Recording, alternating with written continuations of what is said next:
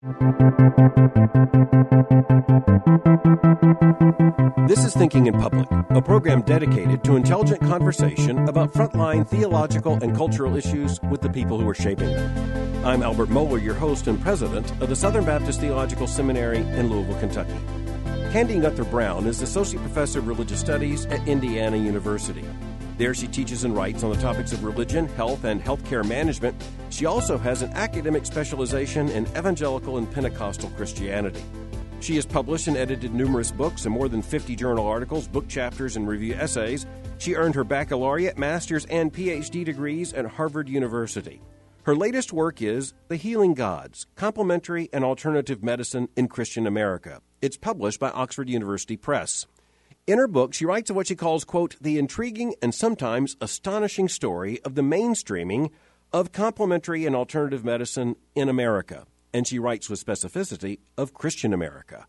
I'm really looking forward to this conversation with Professor Candy Gunther Brown. Professor Brown, I think there'll be many people who actually aren't familiar with the term complementary and alternative medicine. But that's been the focus of one of your concerns, and you came to it by an interesting route, as you tell about in the book and in its introduction. How did you come, as an historian, to look at the intersection of Christianity in America and what you identify as CAM, or complementary and alternative medicine? My research started off looking at the growth of Christianity worldwide over the course of the 20th and the 21st century. And what I found in that set of research was that one of the primary reasons why Christianity is growing on a global scale is because of divine healing practices. People pray for healing from a Christian God, and they perceive that they're healed through prayer. As I was interviewing Christians who believed that they were healed by God through prayer, I was surprised to find many of these same individuals also were involved in what can be termed complementary and alternative medicine, practices such as chiropractic, homeopathy, meditation, martial arts, yoga, Reiki, therapeutic touch, practices that are actually much more closely tied to other religious traditions such as Hinduism or Buddhism as compared with Christianity. Well, in your book, you describe what you call the intriguing and sometimes astonishing story of the mainstreaming of this CAM, or contemporary and alternative medicine, in America, but you're really writing particularly about the mainstreaming of this movement in American Christianity. And, of course, the thing that makes your book so interesting is that, as you say, it's intriguing and astonishing because, in many ways, this is the absolutely last subgroup in America you might expect would mainstream and accept this kind of import with associations with very different religions. And so, to you as an American historian, this must have been an interesting discovery. Well, it was very surprising because the more closely I looked at the CAM practices, the clearer it became that they are not only historically but currently very tied with religious and spiritual traditions. And the more closely I looked, the clearer the contrasts became between the assumptions, the worldviews that underlie many of these CAM practices as compared with a Christian worldview. And part of what's interesting here is that there are certain overlaps in assumptions. Both the CAM and the Christian worldview assume that there is something spiritual. You might describe them as holistic as opposed to materialistic, or the idea that there's just science studying material things. But they're also very different in the sense of relationship between the world around, or kind of creation, one might say, and where that came from. And so for a CAM worldview, everything's really of the same substance. It might be described as monistic. And so there's not really a rigid separation between creator and creation or divine consciousness and nature, whereas in historic Christian theology, there's a very clear separation. It might be described as dualism, that there's an outside creator God who is transcending and separate from the creation. And so therefore, when there are problems in the world, the remedy for those problems are also very different. In the CAM worldview, it's really simply a matter of rebalancing the flow of impersonal energy, whereas in a Christian worldview, the Holy Spirit is actually a person, a member of the Trinity, not just an impersonal energy. And the remedy for the problems of the world, or the separation between humans and God, is repentance and faith, not just physically unblocking impersonal energy. Use the word astonishing. I think I would even amplify that to say astounding, because this is just one of those stories that has to be told. And by the way, I think your book is the definitive book thus far on this issue and the intersection of American evangelical Christianity and these movements in alternative medicine. But you also do something beyond that, which, so far as I know, no one else has done.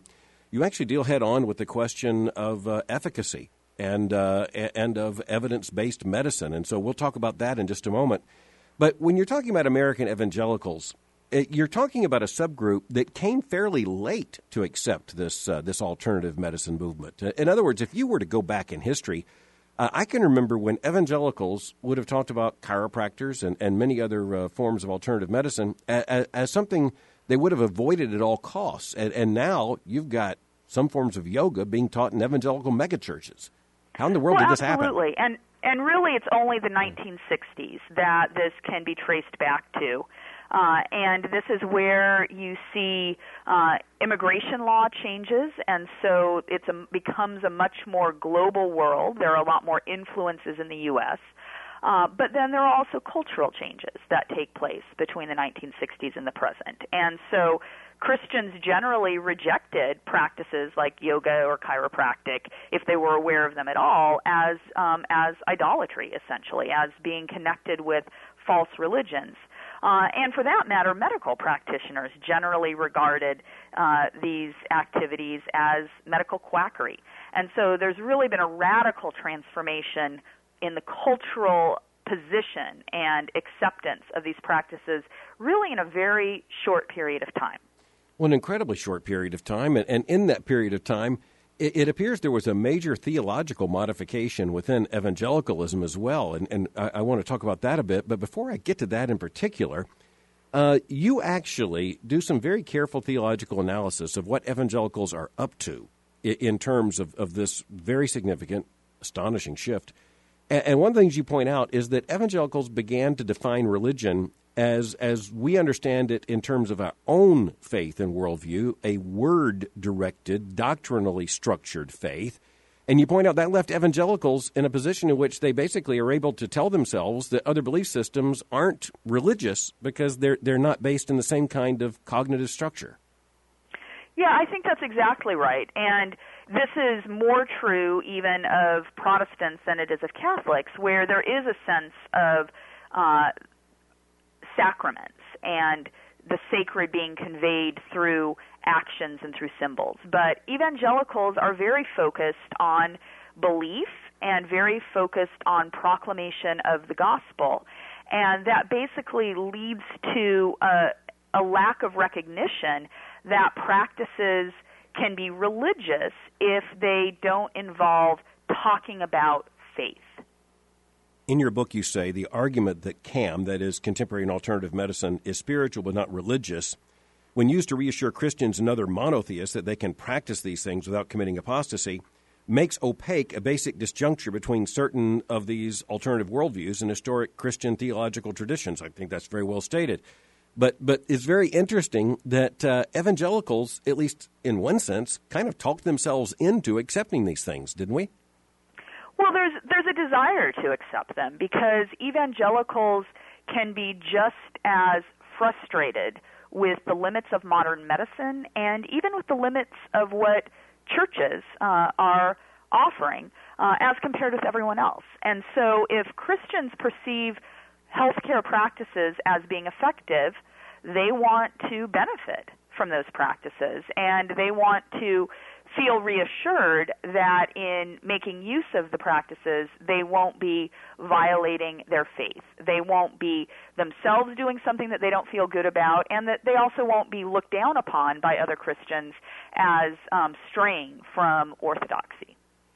So let's deal with the very first question you take head on in your book, and that's the question, if you're looking at contemporary and alternative medicine, are these various forms of therapy and treatment basically religious? You answer that unquestionably they are.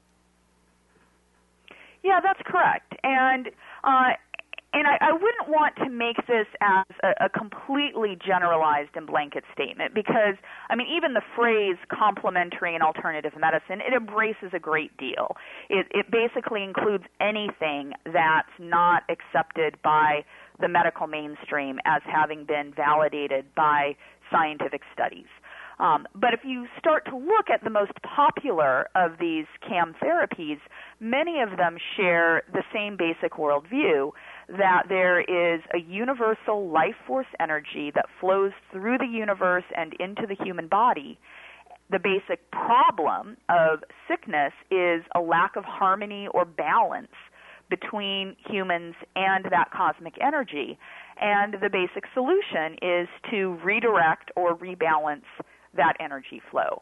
That's really a religious set of assumptions. And a lot of what's appealing about these CAM practices is that they do give people a sense of meaning and purpose and their place in the universe. A lot of the functions that these practices fulfill could very easily just be described as religious functions. And beyond that, there are very specific both historical and current cultural ties to religious traditions, including Hinduism, Buddhism, Taoism, and Western metaphysical spirituality.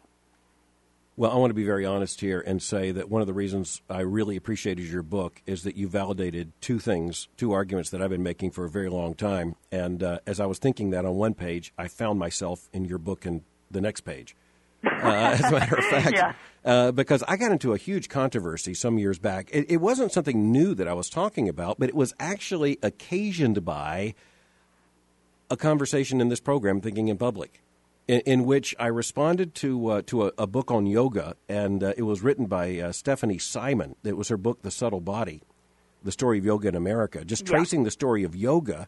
And she verified in a very good and substantial way what we have been saying for a long time, and you come back and give even more background to this. Let's just look at yoga for a moment. In other words, many people now claim that yoga can be without regard to religion. I'm trying to even find the best way to put this. There could be a secular yoga, and this gets right down to a controversy in which you were personally involved as an expert witness in a California school district. So if you're asked the question straightforwardly, as you were asked by a judge, can yoga be secular? How do you respond to that?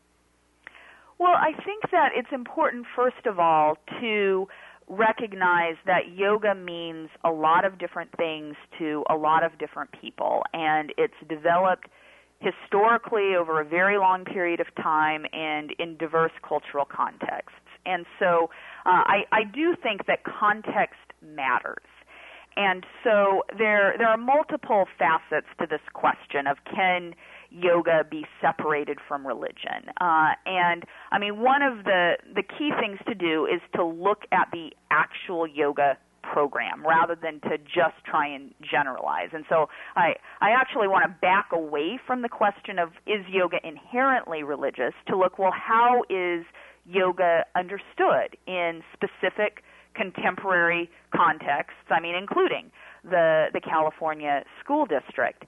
And if you look at that as a case study of this, we find that yoga is being described by the organization that funded the program, the K.P. Joyce Foundation, as a practice, the goal of which is to, quote, become one with God, whether people want it or not. And so Joyce's understanding of what yoga did was even through just the physical postures and the special breathing exercises, apart from any discussion of Hindu or other religious beliefs, that would be enough to achieve samadhi, which he defined as this becoming one with God. And these beliefs were taught, and in fact still are, taught in the Encinitas Union School District. Children were taught to chant the mantra Om, which is the kind of was described as the sacred sound of the universe, which is equivalent to Brahman or the divine. Children were taught to sit in the lotus position, which is symbolic of enlightenment. They were taught to place their hands in special mudras, or positions that are meant to channel sacred energy. So, for instance, a praying hands position, which is meant to instill feelings of reverence, or a position with the first finger and the thumb circled around each other to symbolize the subordination of individual consciousness to universal consciousness. And this is all done in a PE class. Those are religious beliefs. Joyce also taught that the sun salutations, a sequence of poses that starts off yoga classes, that Joyce defined that as worship of the sun god, a way to pray to the sun god. I mean, those are direct quotations from the person who was behind this yoga program. So if you're to look at that yoga program in particular, there are elements which are very directly linked to Hinduism. And despite the judge's claim that, for instance, the lotus was renamed crisscross applesauce, I mean, that's not a claim that's substantiated anywhere in the record. If you look at even the revised curriculum that was developed during the trial, the term the term crisscross applesauce doesn't appear a single time. The term lotus appears 194 times. And this example of the Encinitas yoga program can actually be multiplied many times over. And as you make clear, that's true in many evangelical megachurches as well. In your book, you state this: efforts to secularize or Christianize yoga often result in superficial relabeling rather than a creation of fundamentally distinctive practices. And then in an article you wrote in Psychology Today, on this situation in California, you wrote, psychology research on extinction and relearning shows that once a person learns an association, such as a religious association of a yoga pose, the memory of that association doesn't go away, regardless of whether one tries to replace it with new associations. I find those two statements to be incredibly informative, thinking about how evangelicals are now embracing the practice of yoga. Well, and I think that's right. And I mean, I think partly this is the evangelical assumption that a person's intentions determine whether a practice is religious or what kind of religion that is. And so many Christians will reason, well, for me, this means worship of Jesus, or it's not impersonal energy, we'll just call this energy the Holy Spirit. But what a lot of evangelicals don't recognize is that intentions can actually change through religious practices. Intentions are not stable, but practices can change beliefs. And so simply relabeling prana as Holy Spirit or relabeling becoming one with God as coming into closer relationship with God, it doesn't necessarily change the effect of engaging in that practice.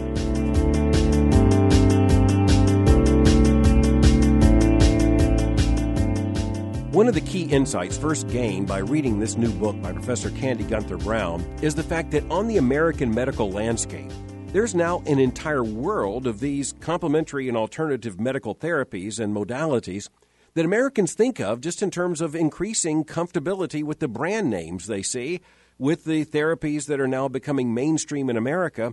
And the reality is, and this is where Professor Brown helps us tremendously, there's a history to every single one of these. There is a worldview that is essential to every single one of these. And the worldview and the history stay with these therapies and these alternative medical approaches, even when the language is taken away and the history isn't discussed. The really important thing about this is, and from a Christian worldview perspective, this is crucial, the worldview continues even when the language ends.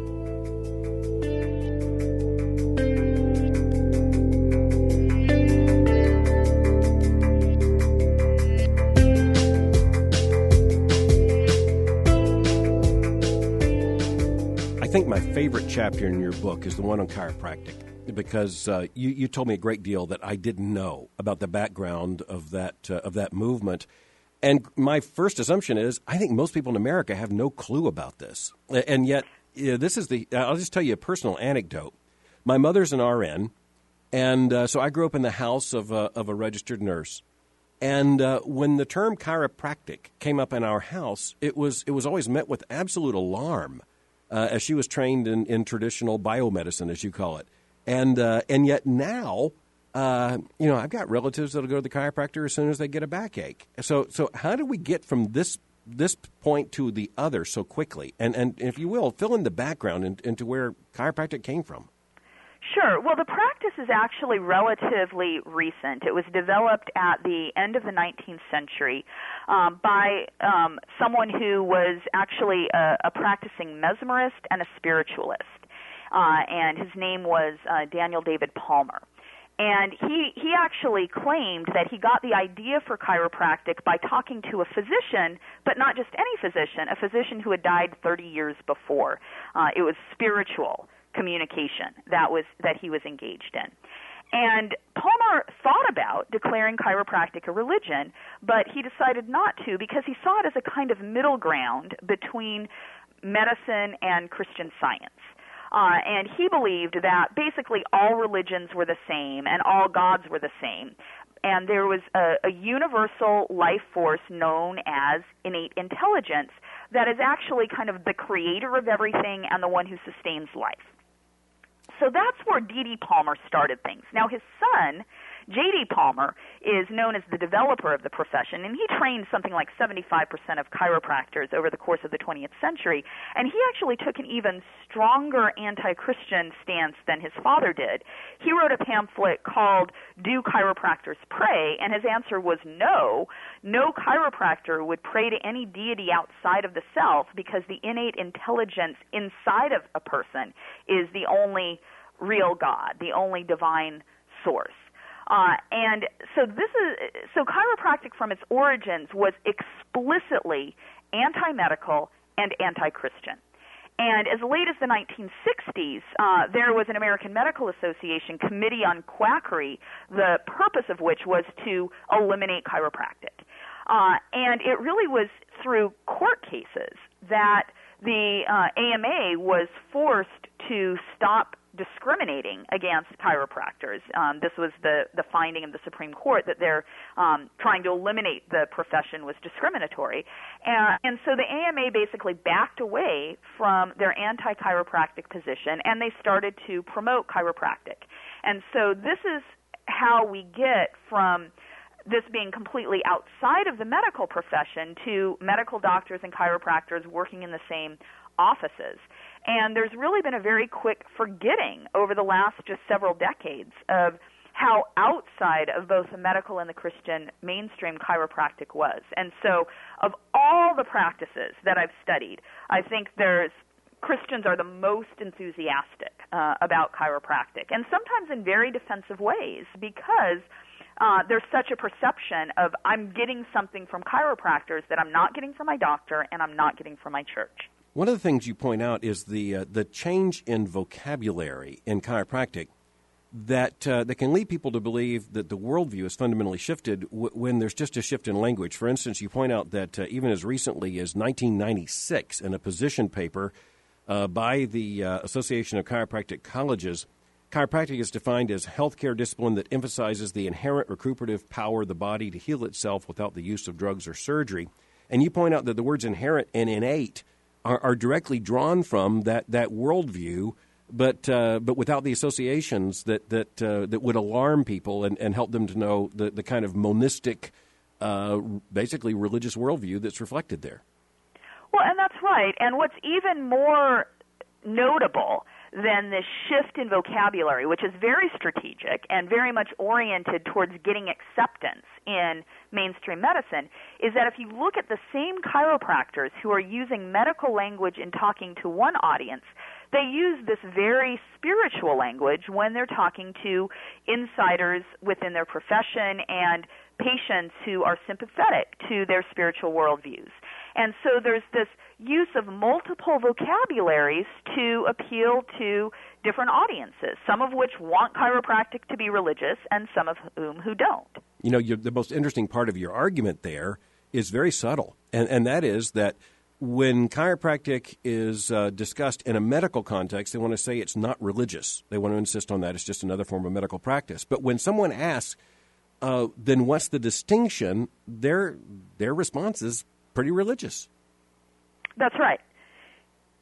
And it's all about figuring out what the audiences want to hear and presenting this practice in a way that will not offend people, but that will really appeal to these diverse audiences. And so there's a very strategic use of language and even sometimes a camouflaging that takes place through this self-censoring that many practitioners employ. Okay, so I want to ask a blunt question, and this can hurt American evangelicals, but we need to ask the question. So whose worldview shifted? The worldview of chiropractic or the worldview of the evangelicals who began to use it and to believe it was complementary? Well, I don't see any shift in the worldview of chiropractors. And there was a profession-wide survey that was done just a few years ago by a chiropractor, so someone who's within the profession and sympathetic to all of the concerns of other chiropractors.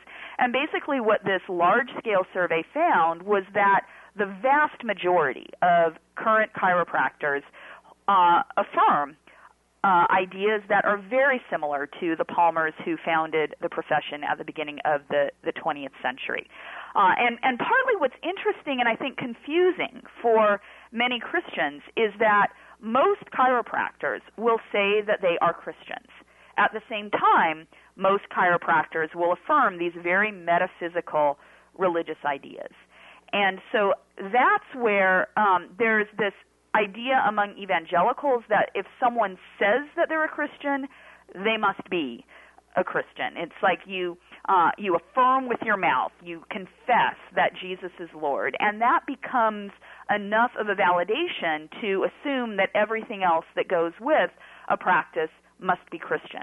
But that's the hardest question. So the fact that chiropractors claim a Christian identity actually makes them less rather than more responsible for demonstrating that their beliefs would fall into what patients would consider orthodox Christian doctrines. Now, you make some really serious points about how this would impact the ethics of medicine and even the constitutional questions. But before getting to that, I want to press this just a bit to ask, when you think about Christians who are looking to these various and you're careful in the book to say they're not all the same. So there are some that are just explicitly metaphysical even now, and so there's no disguising of it. But the main part of your narrative is how, quite honestly, these different methodologies or their proponents, the proponents made arguments that this is perfectly scientific. You make the point that they've convinced Americans that these things work, when actually, as you point out, there's really very little scientific evidence that they work. So it appears that Americans in general, and American evangelicals specifically, were hungry for this kind of thing and have been trying to work a way into accepting them by virtually any kind of argument that they can accept. Well, I think that's right. I mean, there's an esteem in American culture generally, and that includes evangelical culture. People like things to be scientific, but they want it to be more than scientific. They want it to be natural. They want it to be spiritual. And so it's a very effective marketing strategy to claim something works. There are scientific studies to back it, and to simply use even just scientific-sounding language can be very persuasive for a public that generally has relatively little specific scientific knowledge or experience in terms of evaluating what scientific evidence demonstrates and does not demonstrate. So on most of these movements, if I read your book correctly, there's actually very little evidence to actually look at objectively. Well, and that's true. And, I mean, this is why these practices are classified as complementary and alternative medicine. The term really at its most basic level refers to practices that have not been accepted by conventional medical science because there's a lack of scientific validation that these practices are effective. So most Americans simply ask the question about CAM, does it work?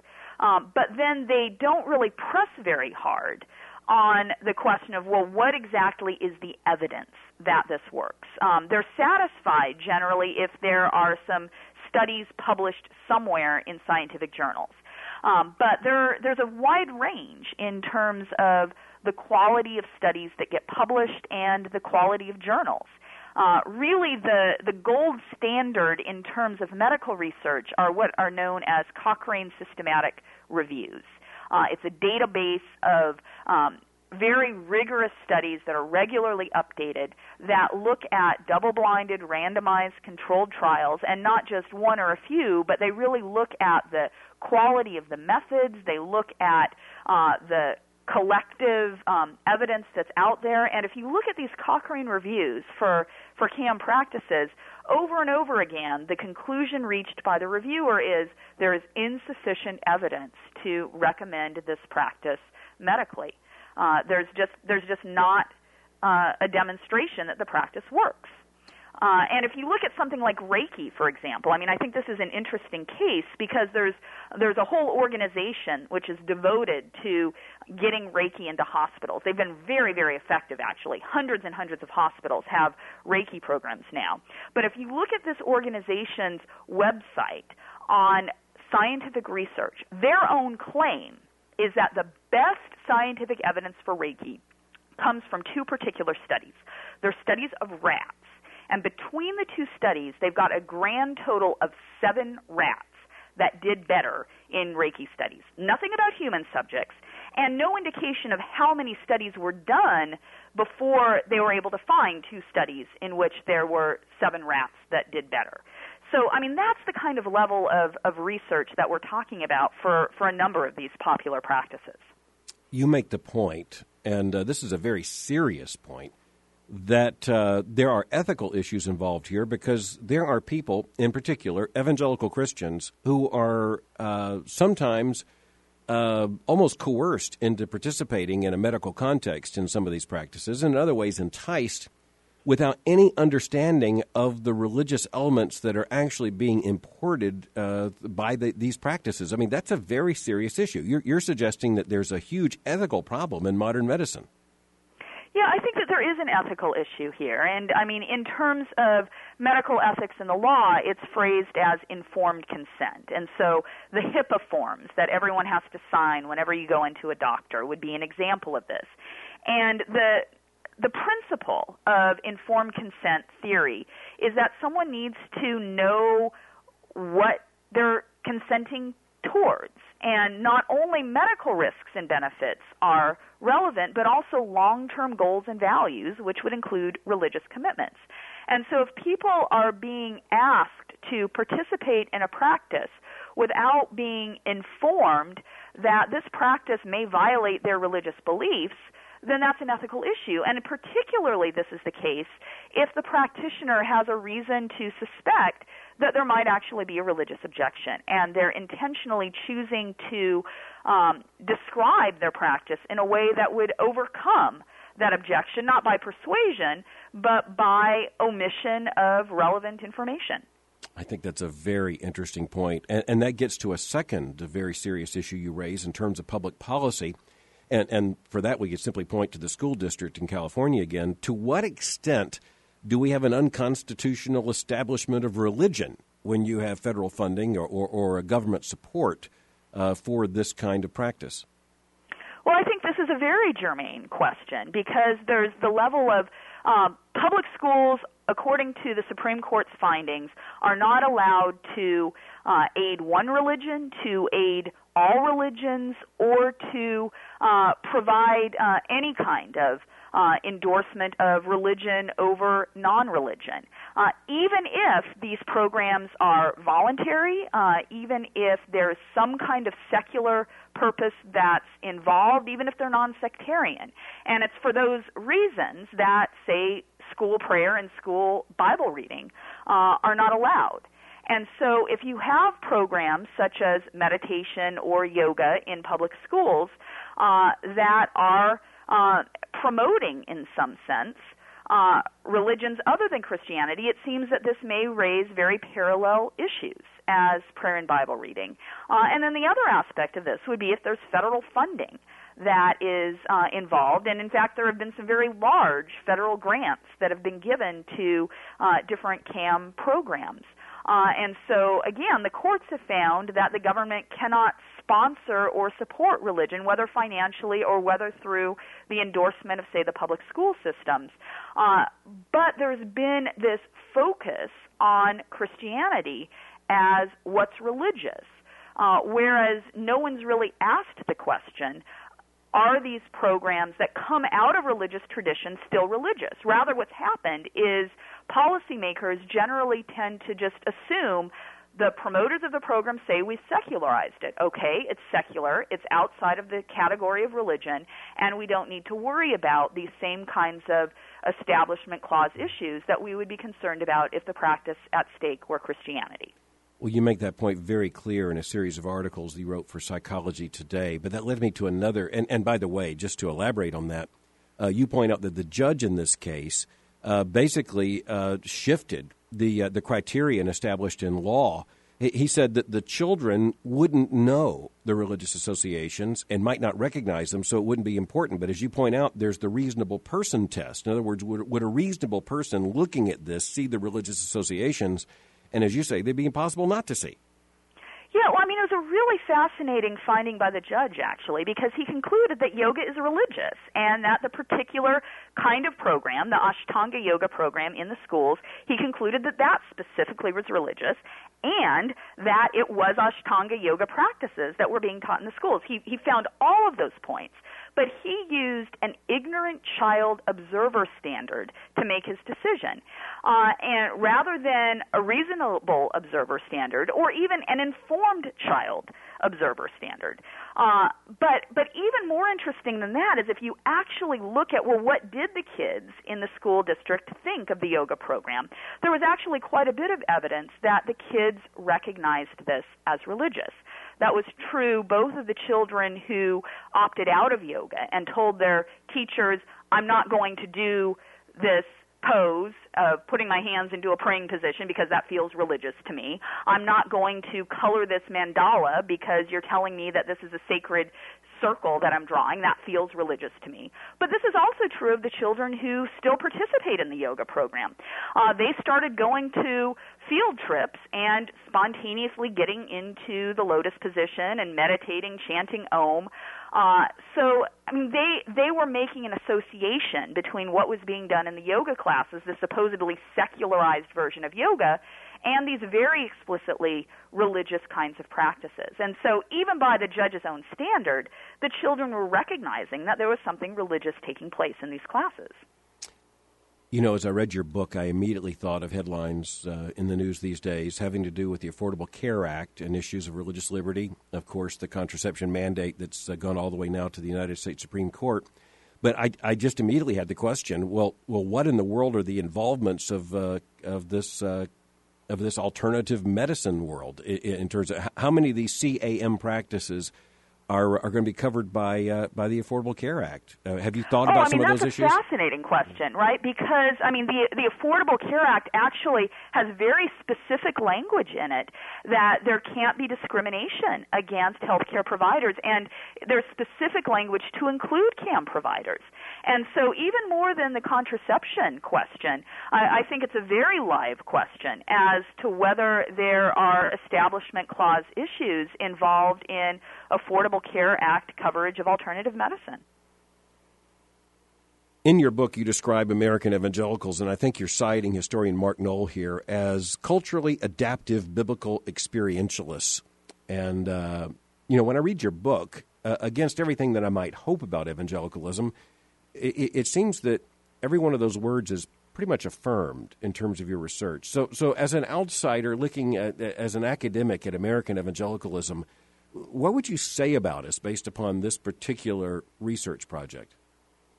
Well, I mean, I think that evangelicals in America demonstrate a desire to make the Bible relevant to American culture. They want to set boundaries and say we're not going to do this kind of set of practices that seem to us inherently corrupting. But they also want to have a relevance to American culture. They want to effectively evangelize the culture, but they also want to be able to benefit from trends in culture that seem appealing or efficacious. And so there is a real pragmatism in terms of what evangelicals do. I mean, this is the culturally adaptive part of evangelicalism. And that pragmatism can sometimes lead towards theologically kind of innovative positions of accepting practices that hadn't formally been accepted in the past. And I mean, here, partly what's so interesting is that there's been a mistrust of religions other than Christianity by Christians, and even a worry about finding out too much about these other religions. And this actually can make it more likely that evangelicals will adopt practices borrowed from the very religious traditions that they mistrust because they're worried about learning too much about them. And then this has kind of a double impact because not only are evangelicals practicing activities taken from other religions, but then because practices can change beliefs, they sometimes actually find themselves adopting the religious assumptions of these other worldviews and shifting their own theological positions and really even shifting their fundamental worldview assumptions. With tremendous insight, you write on page 159 of your book, in today's religious market, churches that want to attract large memberships can ill afford to offend those who find CAM appealing.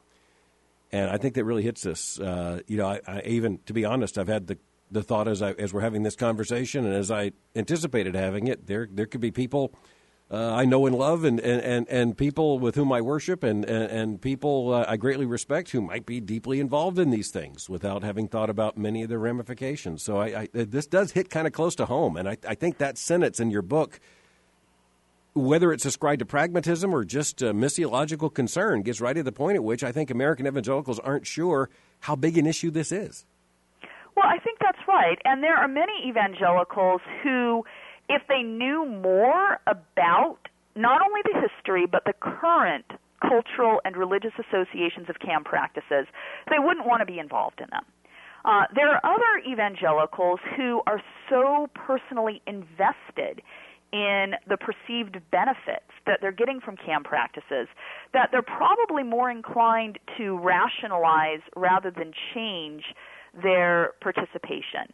And this can lead to, as you suggest, a real defensiveness about practices and can lead to real offense against anyone who is perceived as criticizing practices that feel like they work and feel like they're beneficial. Well, one of the things we must always keep in mind is that we should never be afraid to know more. Because in this case, faithfulness requires knowledge. I hope this conversation contributes to that, and I know your book has. And I just want to thank you again for your book, The Healing Gods, Complementary and Alternative Medicine in Christian America. And I just want to ask you, Professor Brown, what's next on your agenda? I look at your bibliography, and I've ordered the books, by the way. I want to read every single one of them. What's coming up next? Yeah, actually, I'm very excited about this next project, and maybe some of your readers will want to help me with this, or listeners, rather. I'm writing a book about meditation and yoga in public schools. And I'm interested in private as well as public schools, and I'm interested in college as well as K through 12. But I really want to look nationally at the kinds of meditation and yoga programs that are being presented as secular, and to look at specific components of those programs that might be classified as religious. How can we tell people to get in touch with you about that project? I can be emailed through the university at brown, like the color, CG, at indiana.edu, and I can simply be Googled Candy Gunther Brown at Indiana University, and I would be happy to talk with any of your listeners. Professor Brown, thank you so much for this conversation. It's been a pleasure to have you thinking in public. It was a great pleasure to speak with you as well.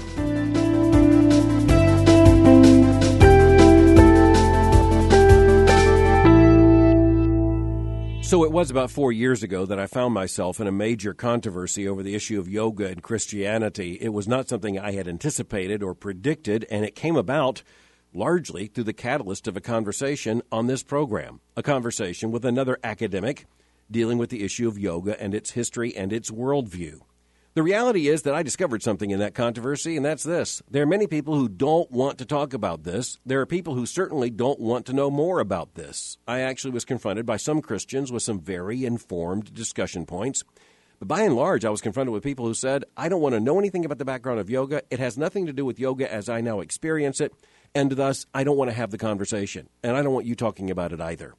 That's why this new book by Professor Candy Gunther Brown is so important because, quite honestly, it is the most extensive, academic, credible, largely irrefutable background study to these new forms of medicine, or at least what is called medicine, these complementary and alternative medical approaches, and she writes with incredible perception about how these issues, these new approaches, became mainstreamed in Christian America.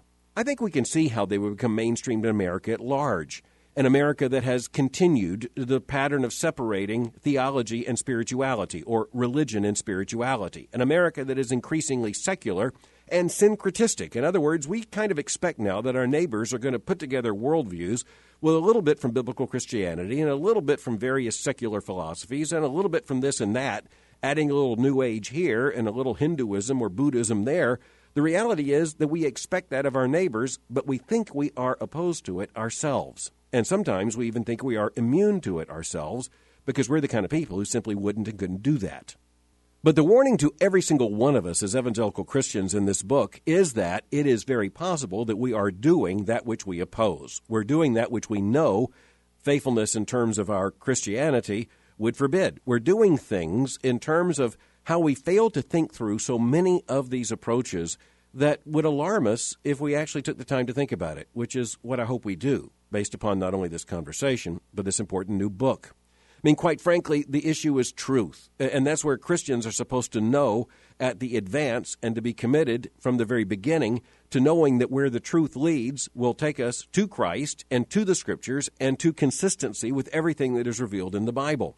And the truth will take us to a place where we understand that when we measure all things by the Scripture, we simply have to let the Scripture judge everything, every idea, every worldview, every hypothesis, every theory, or every medical modality for that matter as well, every medical approach.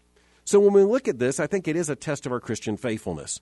And so my encouragement to all of us is simply the encouragement of the Apostle Paul to the Bereans. Test it by Scripture, but test it knowledgeably. We have to know what these things really do represent. And of course, we are inherently pragmatic. That might be the besetting sin of American evangelicalism. But we also have to understand that if we're dealing with someone who was in pain and isn't in pain now, they're glad to be relieved of that pain. And it doesn't actually help to tell them that they aren't relieved of that pain. But the consistency with a Christian worldview, with all that is revealed in Scripture, is our responsibility. And thus we have to pastorally and very carefully think through these issues theologically. And then we also have to understand that not all things that come with a good result are actually good. As a matter of fact, if we just use that fruits argument without looking at the roots, and by the way, Professor Brown gets at that evangelical logic, then we can actually go in very many wrong directions because there are all kinds of false realities, there are all kinds of false religions that lead to some good results. But Christians are supposed to be the people who know that those good results don't vindicate the truth claims that are false. As I mentioned in my conversation with Professor Brown, she cites Mark Knoll, prominent evangelical historian, as defining American evangelicals as, quote, culturally adaptive biblical experientialists. Let's just look at those four words for a moment. Culturally and adaptive, those two words put together mean that we are experts at adapting to the culture. Now, that's been, in one sense, the secret of evangelical success, because we do understand the necessity of adapting to the culture. We have buildings with air conditioning. We have credentialed ministers. We have nurseries that are safe for children. In other words, we understand how to adapt to the culture. We use language. We use advertising. We use all kinds of messaging, and we understand that. Younger evangelicals have learned to adapt by the adoption of things like social media. We understand how these things work. But when you put that together with the next couplet of words, biblical experientialists, you can see where there's a problem. But when you put that together with their second coupling, those two words, biblical experientialists, you understand why those first two added to the second two can be so deadly dangerous. Because if indeed our biblicism is merely that we are biblical experientialists, then we're in big trouble. Because even as we know that genuine Christian experience is essential to authentic Christianity, It is the truth that precedes the experience, not the experience that precedes the truth. And our experience has to be judged by the truth. The truth isn't to be judged by our experience. That's exactly what we are taught in Scripture, and it is exactly the command that we are to obey. It's the pattern of Christian thinking that alone will maintain evangelical Christianity as both evangelical and Christian. And the truly hard issues raised by this book have to do with not only public policy, with issues such as what will take place in the schools and what the Affordable Care Act will fund and how you will have the potential of a genuine establishment of religion and a funding of religion through a national health insurance and through school districts and other forms. The biggest issue for Christian readers is going to have to be what it says about American Christianity. And the warning that she offers as an outside academic looking at American evangelicalism, saying to American evangelicals, you're not thinking in very evangelical terms here. You're not really being consistent to your theology. And when you get a warning like that from someone from without, we better pay particular attention. And I think the conversation with Professor Candy Gunther Brown has made that abundantly clear. But it's a conversation that needs to begin. And the way to continue this conversation is by reading her book and wanting to know not only all that she talks about and documents in her book, but even more. That's where this needs to lead, to a deeper conversation and a deeper consideration of these issues, testing everything by the Scripture.